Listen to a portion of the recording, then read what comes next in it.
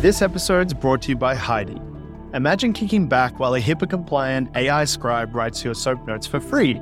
Yes, you heard us right, Heidi is free. I'm Dr. Tom, Heidi's CEO and founder, and we started Heidi to stop clinicians wasting their life on clinical documentation. Heidi transforms your consult babble into crisp, clear soap notes, personalizing itself with every edit. One day, Heidi will be your AI resident, looking through research, explaining plans, and doing anything you don't want to. If you currently pay for an AI scribe in your practice, you should swap to Heidi. We'll even credit you for anything you've already paid. Dive into the description for the link and make your practice the envy of every stethoscope in town. Sign up and watch Heidi work its magic, all for free, because you've got better things to do.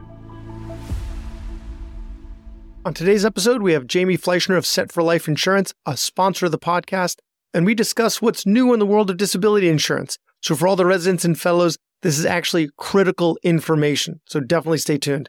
We also discuss what the right amount of insurance is, group versus individual policies, and what clauses to make sure are in your policy. Stay tuned. Hey, this is Brad Block, host of The Physician's Guide to Doctoring. This is a personal and professional development podcast for physicians where we have experts on the show that try to teach us everything we should have been learning while we were memorizing Krebs cycle. Welcome back to the podcast. On today's show, we have Jamie Fleischner of Set for Life Insurance. Early in her life and career, Jamie Fleischner learned the importance of disability and life insurance when she was the primary caretaker for her mother, who unfortunately eventually passed away while waiting for an organ transplant. Since then, Jamie has used her experience and passion to help her clients protect themselves from life's biggest risks. In 1999, she opened the doors to Set for Life Insurance and is still there today. She's a Life Underwriter Training Council Fellow, Chartered Life Underwriter, and Chartered Financial Consultant.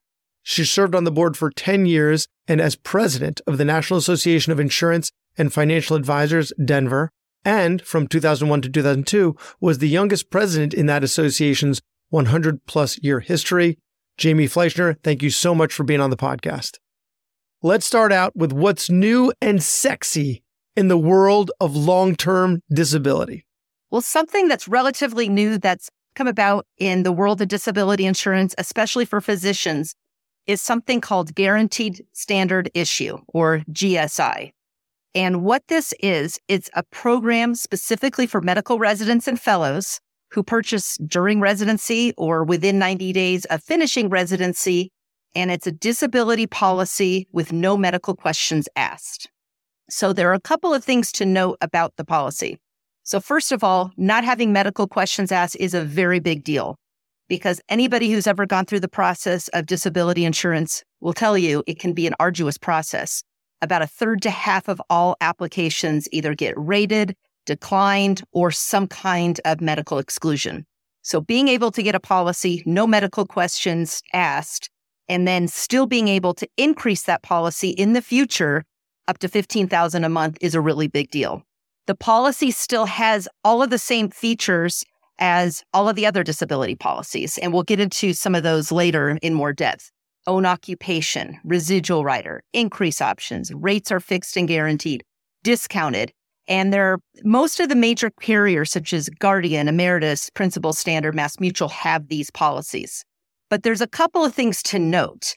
If you're looking for a GSI policy, first of all, it may or may not already be established in your hospital. To have it in the hospital, it has to be through an approved broker. So the companies are very careful who they will allow to offer these policies. They want it to be with somebody who has a lot of experience and writes a lot of volume, so that way they can make sure they are covering their risk properly. Can I assume that Set for Life is one of those places where you can get it? Absolutely, yes. We have GSI available at numerous places around the country, including Mayo Clinic, WashU Barnes Hospital, New York Presbyterian, University of Rochester, University of Chicago. So at a lot of the major hospitals around the country, we have those available. So it has to be through the hospital. For instance, like if you find out that they don't have it at your hospital, but someone reaches out to you individually, would they be able to get it? No. So if you're at a rural hospital in Pennsylvania that does not have an approved GSI policy, it would not be available to you. If you're currently a resident at Mayo Clinic, where it's already established, it would be available. Now, if you're at the rural hospital in Pennsylvania and you're saying, hey, I really want to have this for myself and my fellow residents, contact us. We might be able to get it established. So we could get it set up.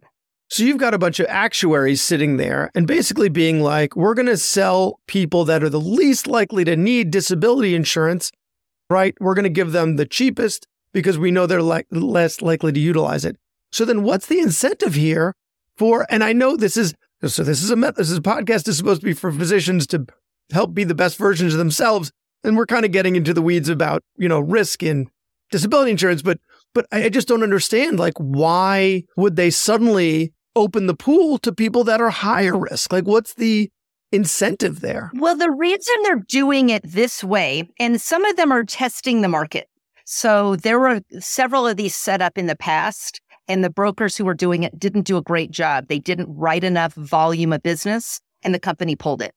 So in order to maintain these programs, there needs to be a large volume of people who get the policy. So it's not the type of thing you come to me and I say, oh, you have a history of cancer, go ahead and take this policy. And your spouse who works there, oh, they're healthy, go get a different policy, because that causes adverse risk selection. So they want to get a large enough volume to be able to spread the risk. And so that's how they do it. So if they're not getting the large enough volume, they're just going to pull the offer. And they also know that just taking the pool of people in residency and fellowship training to begin with have a certain amount of risk as a large group.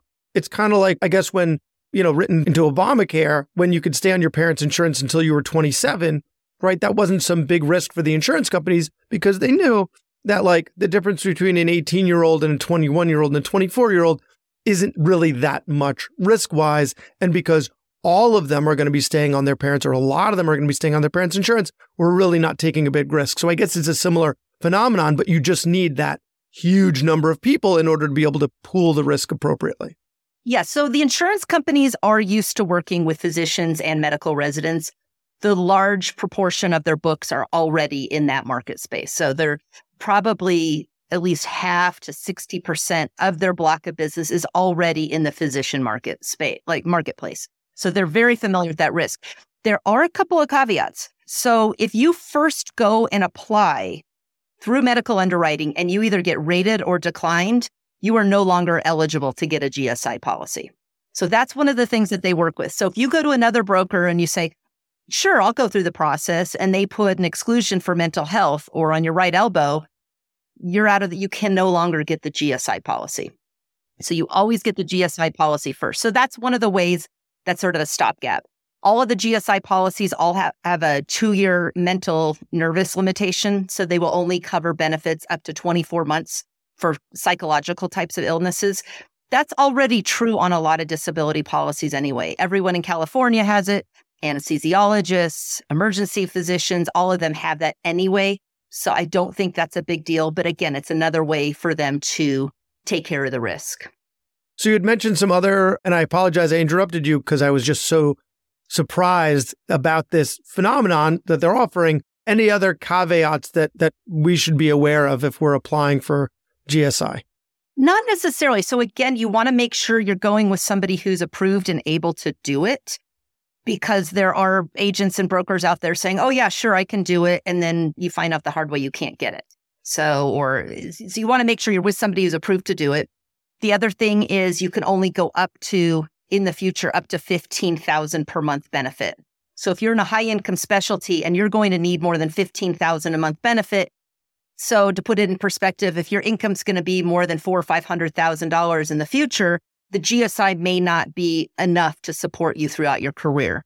In those circumstances, what I say is get a smaller amount of GSI, also go through underwriting with another company, and you can aggregate your benefits in the future up to $30,000 per month benefit. So that's another consideration. Kind of like what I did with my life insurance, right? I have 2 policies. I have a 20-year and a 30-year. And, because my kids are only going to need me to be an income generator for so long, so you can kind of stack these policies together. Exactly. And so that spreads your risk too. But again, get the GSI policy first, because even if you say you're totally healthy and you go get another policy and you don't realize that they're going to put an exclusion on your right thumb, all of a sudden you're no longer able to get the GSI policy. You don't qualify. So GSI first, if your hospital participates, and then you can always add something onto it later. Actually, I had a question about that, about adding stuff on later, because, we're always taught to get the disability insurance early, right? Get it when you're healthy and cheap. And for the reasons you're saying, because we don't want them to be able to put these other exclusions on it, right? For injuries or illnesses that might crop up as we get older. But let's say we have a policy for when we're residents, which doesn't cover much because we're not making much income, right? And then as we become attendings, we want to increase the policy. Is there any difference between what the insurance company might do if we want to add on to an existing policy versus get a new policy? The benefit of getting it while you're in residency is the residency discounts tend to be the steepest. So it's usually a 10% discount, and the companies allow all future increases to still be at that discounted rate. So not only are you getting your initial policy discounted at that 10%, but 3-5 years later, when you go to increase it, you're still getting a resident discount on the increase, even though you're no longer in training. So over the course of your career, it's going to save you 10% on your premiums. Now, let's say you just get a GSI, you don't have time to think about it. 5 years later, you say, okay, I'm maxed out. I have that $15,000. I need more benefit. You can go out and apply at that time. When you apply at that time, the policy will be priced based on your criteria then. Where are you living? How old are you? Do you have any medical issues, et cetera? So you're 5 years older, it's going to be a little bit more expensive. So the price doesn't grow with you?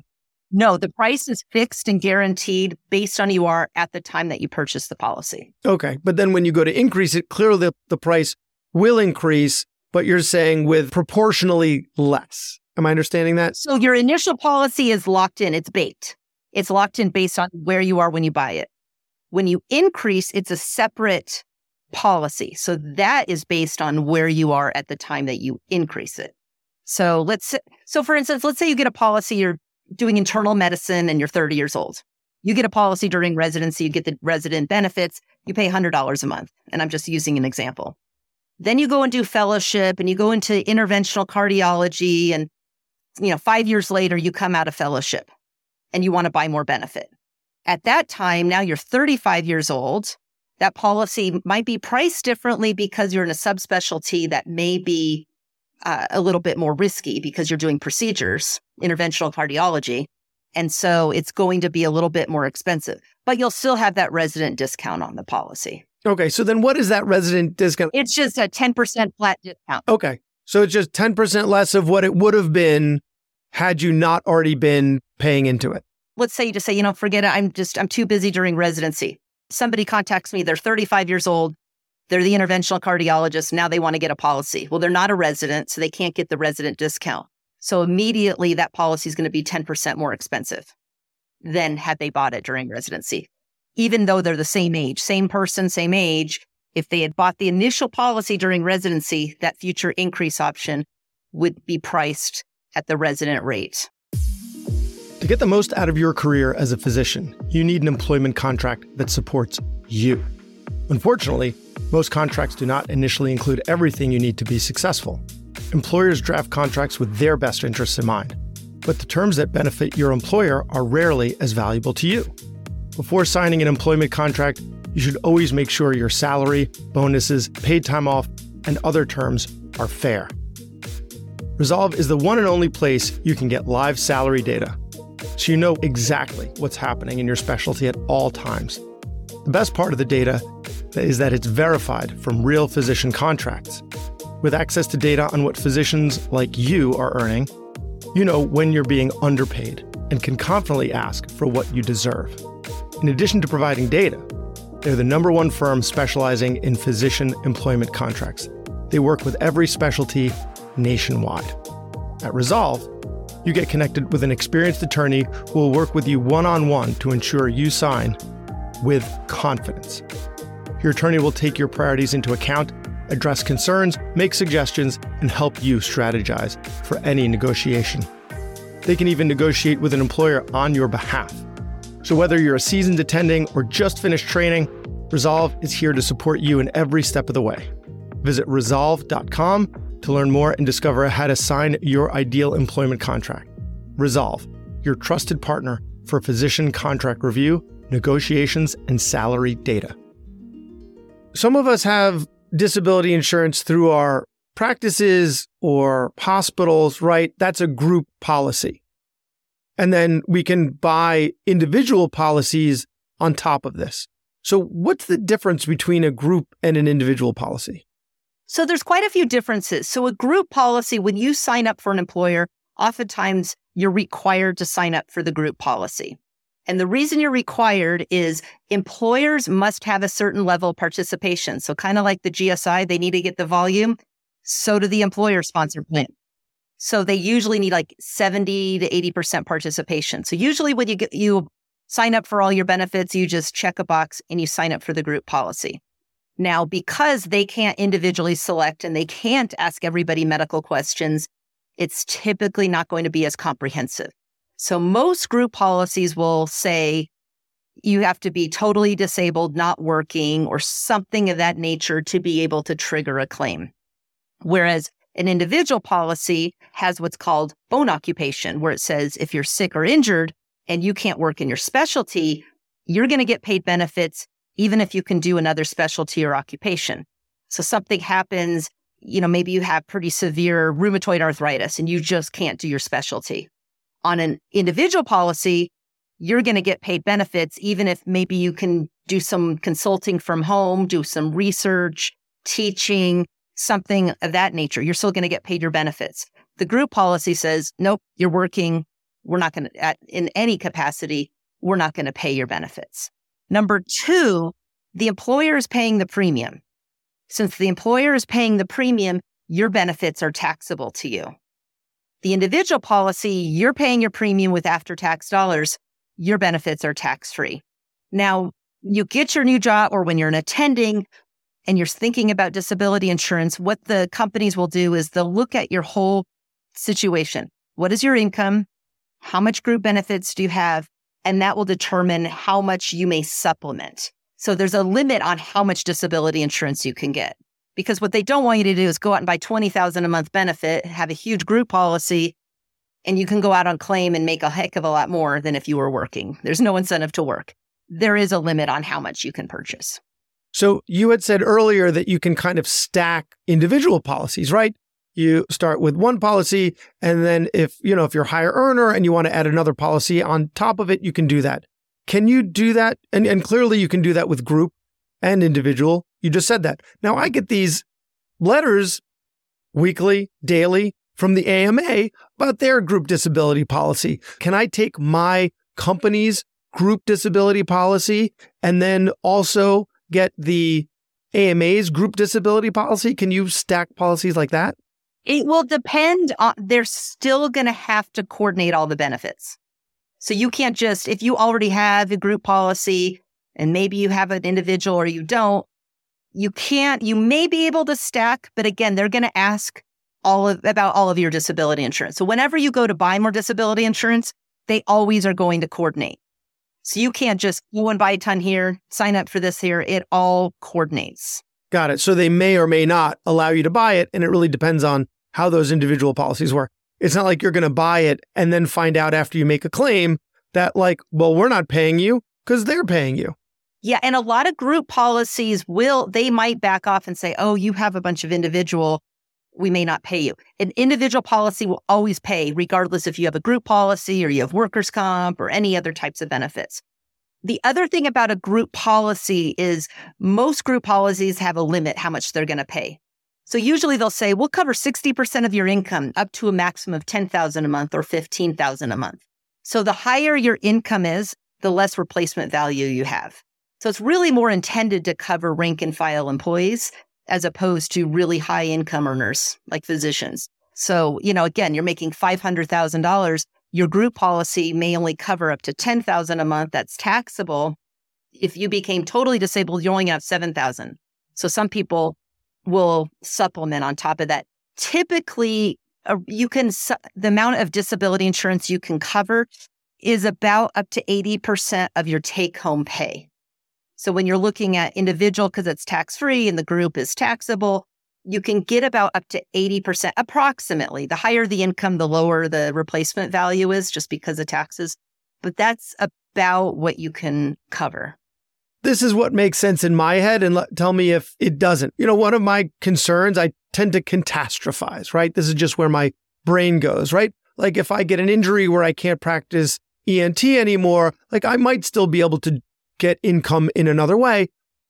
Very unlikely to be able to make the same amount of money, but at least I'll be able to work. So if I've got an own occupation, it'll be able to get me at least closer to where I was. Whereas if I get some devastating injury, like let's say I have a stroke and I can't work at all, and like a massive stroke and I'm still alive, but at this point, like I can't contribute anything financially to my family. And in fact, they're having to take care of me. So now, if I have a group policy and that's it, sounds like in the second scenario, I triggered the group policy. In the first scenario, I don't. But if I have own occupation on top of the group policy, in the first scenario, it only triggers that bit of supplemental income. And if there's something catastrophic, then both can come into play. Yes, and that's exactly right. So in your scenario, doing ENT, you're doing procedures. So you're using your hands and you're doing intricate types of procedures. Rarely using our feet. Yeah, exactly. But in your scenario, if something happens, again, I've had a lot of clients with rheumatoid arthritis, or they get wrist surgeries, or they have some kind of problems with their hands as they age, or neck problems. A lot of them, a lot of times that kind of thing happens. They can file, in your case, you'd be able to file a claim. Anything you're earning from doing your podcast or side gigs, or if you did research or you're able to Zoom, they're not going to reduce your benefit. That's yours to keep. So they're not going to say, hey, slow down with the podcast, slow down with the side gig. They can't do that.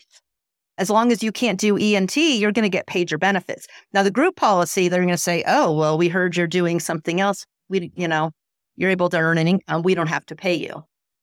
Got it. So I think that combination of the two, at least to me, makes the most sense. And if you do have the ability to continue working, maybe when you're deciding how much of a policy to get, you don't need to replace all of your income, but you should replace at least a significant portion of it with own occupation. If you do say, listen, if I get injured, I still do plan on working in a different capacity. But generally, as physicians, especially in the higher earning specialties, you'd be really hard pressed to find something that can make you close to what you're making. Exactly. And one other consideration, a lot of people are not working for the same employer their whole career. So they sometimes move around, or they move around the country. And so another reason to have an individual policy is it's portable. It will go with you throughout your career. So let's say you leave your current employer that has a group policy and you want to start your own practice, or maybe you go to a smaller practice where they don't have a group policy.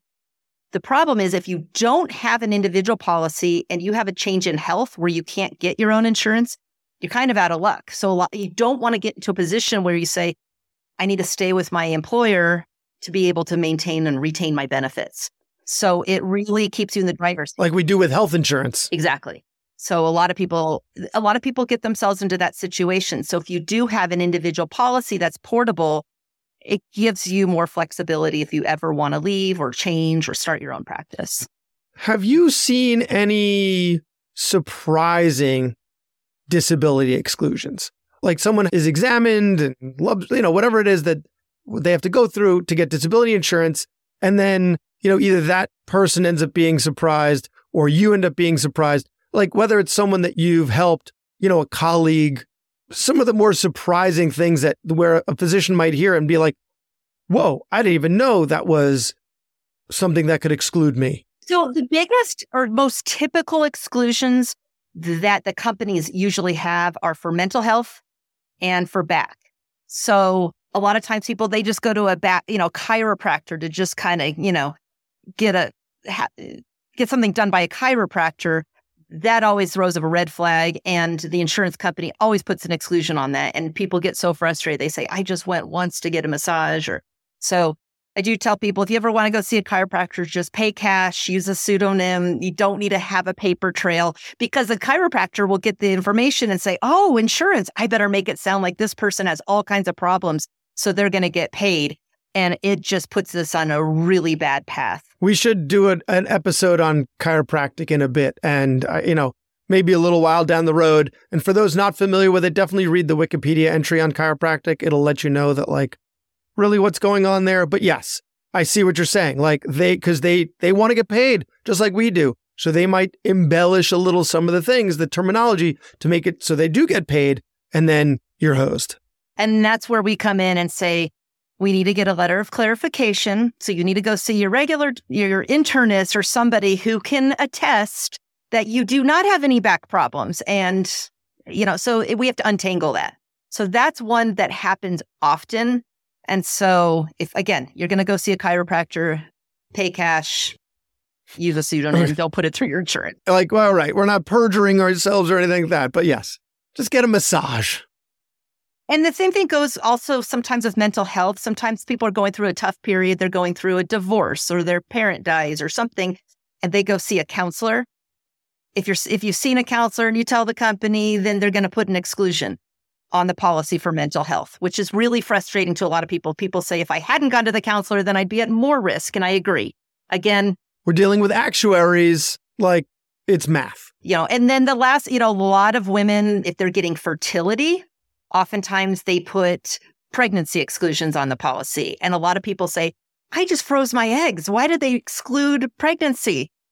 The company looks at it and says, well, you're probably going to get IVF. That's going to be a higher risk. And so those are the ones that can be also very, very frustrating. High risk for disability. Meaning that people freeze their eggs and then they decide to get pregnant when they're in their 40s, and they can be higher risk pregnancies and they're more likely to go out on claim.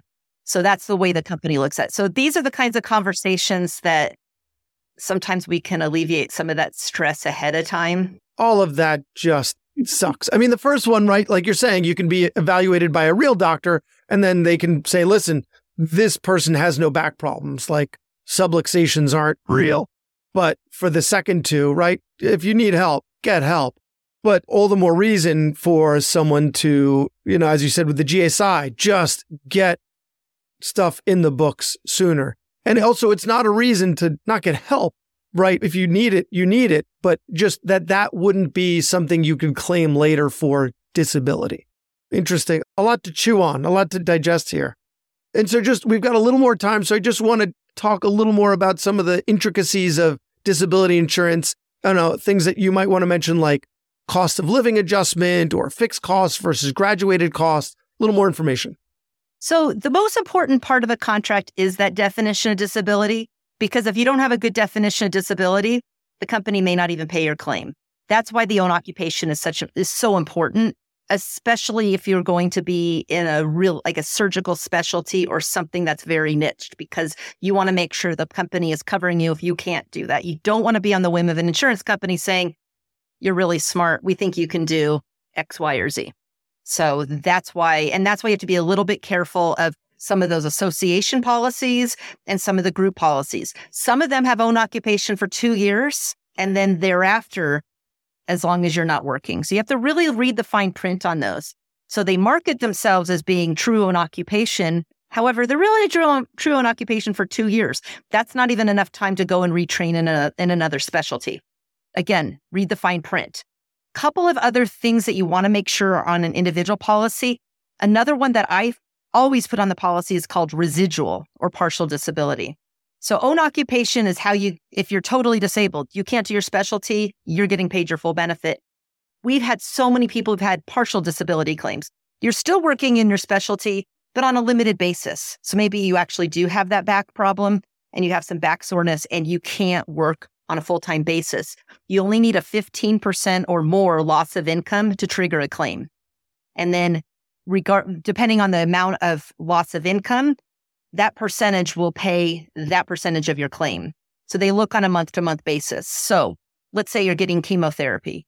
The first month you have a 30% loss of income. You get 30% of your benefit. The next month, maybe you're more sick. You have a 60% loss of income. You receive 60% of your benefit. Once you hit 75% or more, you're totally disabled. We've also had people, like I had mentioned, rheumatoid arthritis. They've been working. As they get progressively worse, they get more benefit, and then eventually they get the full benefit. When you say percent of income, what is that figure based on? So at the time of claim, so let's say you're making $10,000 per month, just to make it easy. And again, you have to go through chemotherapy. There's typically a 90-day waiting period. So from the date of diagnosis, that's how long you have to wait to get paid. But they're going to look at what's the loss of income. So let's say, 3 months in, your income went down to $8,000 a month because you're sick and you're getting treatment. You would get 20% of your benefit. No, but what I mean is, like, some of us, we might make $10,000 one month, $8,000 the next, $20,000 the next, right? So some of our income, we're based on productivity, and our productivity changes. So are they looking at the last 12 months, 24 months, 6 months? What are they looking at when they're deciding this? So they're going to look at from the time of claim. And if you're based on productivity, then they could also look on average hours worked. So whenever somebody contacts me and says, I got diagnosed with something or I was injured, I say immediately keep track of hours worked and income. So because it may not necessarily be income in some circumstances, because oftentimes there's a delay. So everything you did fourth quarter last year, you're now getting paid on now, because sometimes there's a lag. So in that circumstance, they're just going to look at hours worked and they say, okay, your average billable rate is, $300 an hour. Your hours went down by this amount. And so they'll look at the average. They have ways to formulate it. But that's a really important rider to have on the policy, because most of our clients that have gone on claim, they don't want to be on claim. They're still trying to work. They're doing what they can to maintain their practice or to still be able to work, or they may not be totally out. So you don't want to feel like it's all or nothing. So that's, I think, other than the own occupation, the residual rider is the most important rider. Then you're getting, and then the other one that we had mentioned before, the ability to increase it in the future increase options. And every company, they call them different things. They have them a little bit differently, but they mean the same thing. They allow you to buy more in the future, no medical questions asked. So if you're a woman and you're pregnant, they don't have to know about it. You decided to jump out of airplanes or do risky behavior, they don't need to know about it. They can't, the only thing they can ask you is financial. So that's really important. You can get more benefit, only financial questions asked. And then there's also an inflation rider on the policy. Now, a lot of people confuse a cost of living inflation rider with an automatic increase rider. People think, oh, I'm buying a policy, I want it to keep up with inflation. The cost of living rider only takes place after you've been on claim for 1 year. So when you buy your policy, if you buy $5,000 a month benefit, that's fixed. So if you don't go on claim for 10 years, you're going to have $5,000 a month benefit. Every year you're on claim, it would go up by 3% compound. I typically recommend a cost of living rider for people who are 40 or younger. As if you're buying your policy after the age of 40, it becomes pretty expensive. And again, by that time, you might already pay down some debt, have some other assets. Maybe you don't need it on the policy. And then also, like, I've been doing this for 30 years. I've got clients that are now in their 50s and they're saying, you know what? The kids are out of the house. I've got a couple years left. I want to cut my policy back. At that time, we trim. The first thing to go is the cost of living rider. We also might change it to a 180-day waiting period. They've got enough money in savings. And then maybe we trim the benefit period from age 65 to 10 years or 5 years. So you don't have to just drop the policy. There's a way to sort of gradually phase out of your disability policy as you get close to retirement. Yeah, as you need it less and less, because you insure what you can't self-insure against. And so if you have the savings to hold yourself over for 180 days, it doesn't make sense to pay someone else to assume that risk when you can just do it yourself. So most people say, well, when can I drop the policy? When you're able to self-insure. So if you are 55 and you have enough and your assets to take care of yourself and you're just working for fun, fine. When you've achieved FIRE, yes. Financial independence, retire early, yeah. Correct. Right. You also might be 55 and have that aching back and say, I'm going to be getting a back surgery soon. Maybe I won't drop my disability policy. There's that too. So it's kind of one of those things that we assess. But yeah, once you've achieved financial independence, you don't need to insure it necessarily anymore because you can self-insure. Unless you've got, as you said, a claim coming up and you've been paying into it all this time, in which case it doesn't make sense to drop it. Jamie Fleischner of Set for Life, where can people find you if they want to learn more about what you do or how you can help them? So the best way is just to go to our website, setforlifeinsurance.com, SETFORLIFE insurance, all spelled out, .com. We have a ton of information on there. You can request a quote. So if you're interested in looking into it, or if you want to contact us, our contact information's on there. Also, if you've had a policy for several years and you think, am I really getting the best deal? Do I have the right discounts? Is it set up properly? Please go ahead and contact us. I don't necessarily recommend replacing something unless it's really in your best interest. And one other thing I don't think I mentioned is the way we work is a little bit differently than a lot of other people in the industry. We work as independent brokers. So we're not beholden to any insurance company. We work on behalf of the client. So when the client contacts us, we spreadsheet everything and we shop it around. So what we might recommend for you might be something totally different than somebody else with different criteria. And we spreadsheet it and show everything that's available to you. And so that's a little bit different versus an agent who works for a company and says, this is the best product. May not have shopped it around. Fantastic. Well, Jamie Fleischner, setforlifeinsurance.com. Thank you so much for your expertise and for your time. Thank you so much. Thanks again from Heidi. Elevate your practice with a free AI scribe, zero cost, HIPAA compliant, and time saving. Ready to swap? We've got you covered for past AI scribe expenses. Head to HeidiHealth.com, get started, and make your practice the envy of every stethoscope in town. Thanks for listening. I have a favor to ask. You listened to the episode until the end, which means you either fell asleep or you really liked the episode. So please share it or like it or comment on a social media post or write us a 5-star review. Something. It would really help me out. And maybe what you learned from this episode can help someone else too. The views expressed in this episode are those of the interviewer and interviewee and don't represent the views of their employer or even their significant other. Even though the magic of podcasting make it sound like I'm talking directly to you, this is not a doctor-patient relationship, and this is not medical advice or financial advice or really any advice. Thank us again for listening to The Physician's Guide to Doctoring.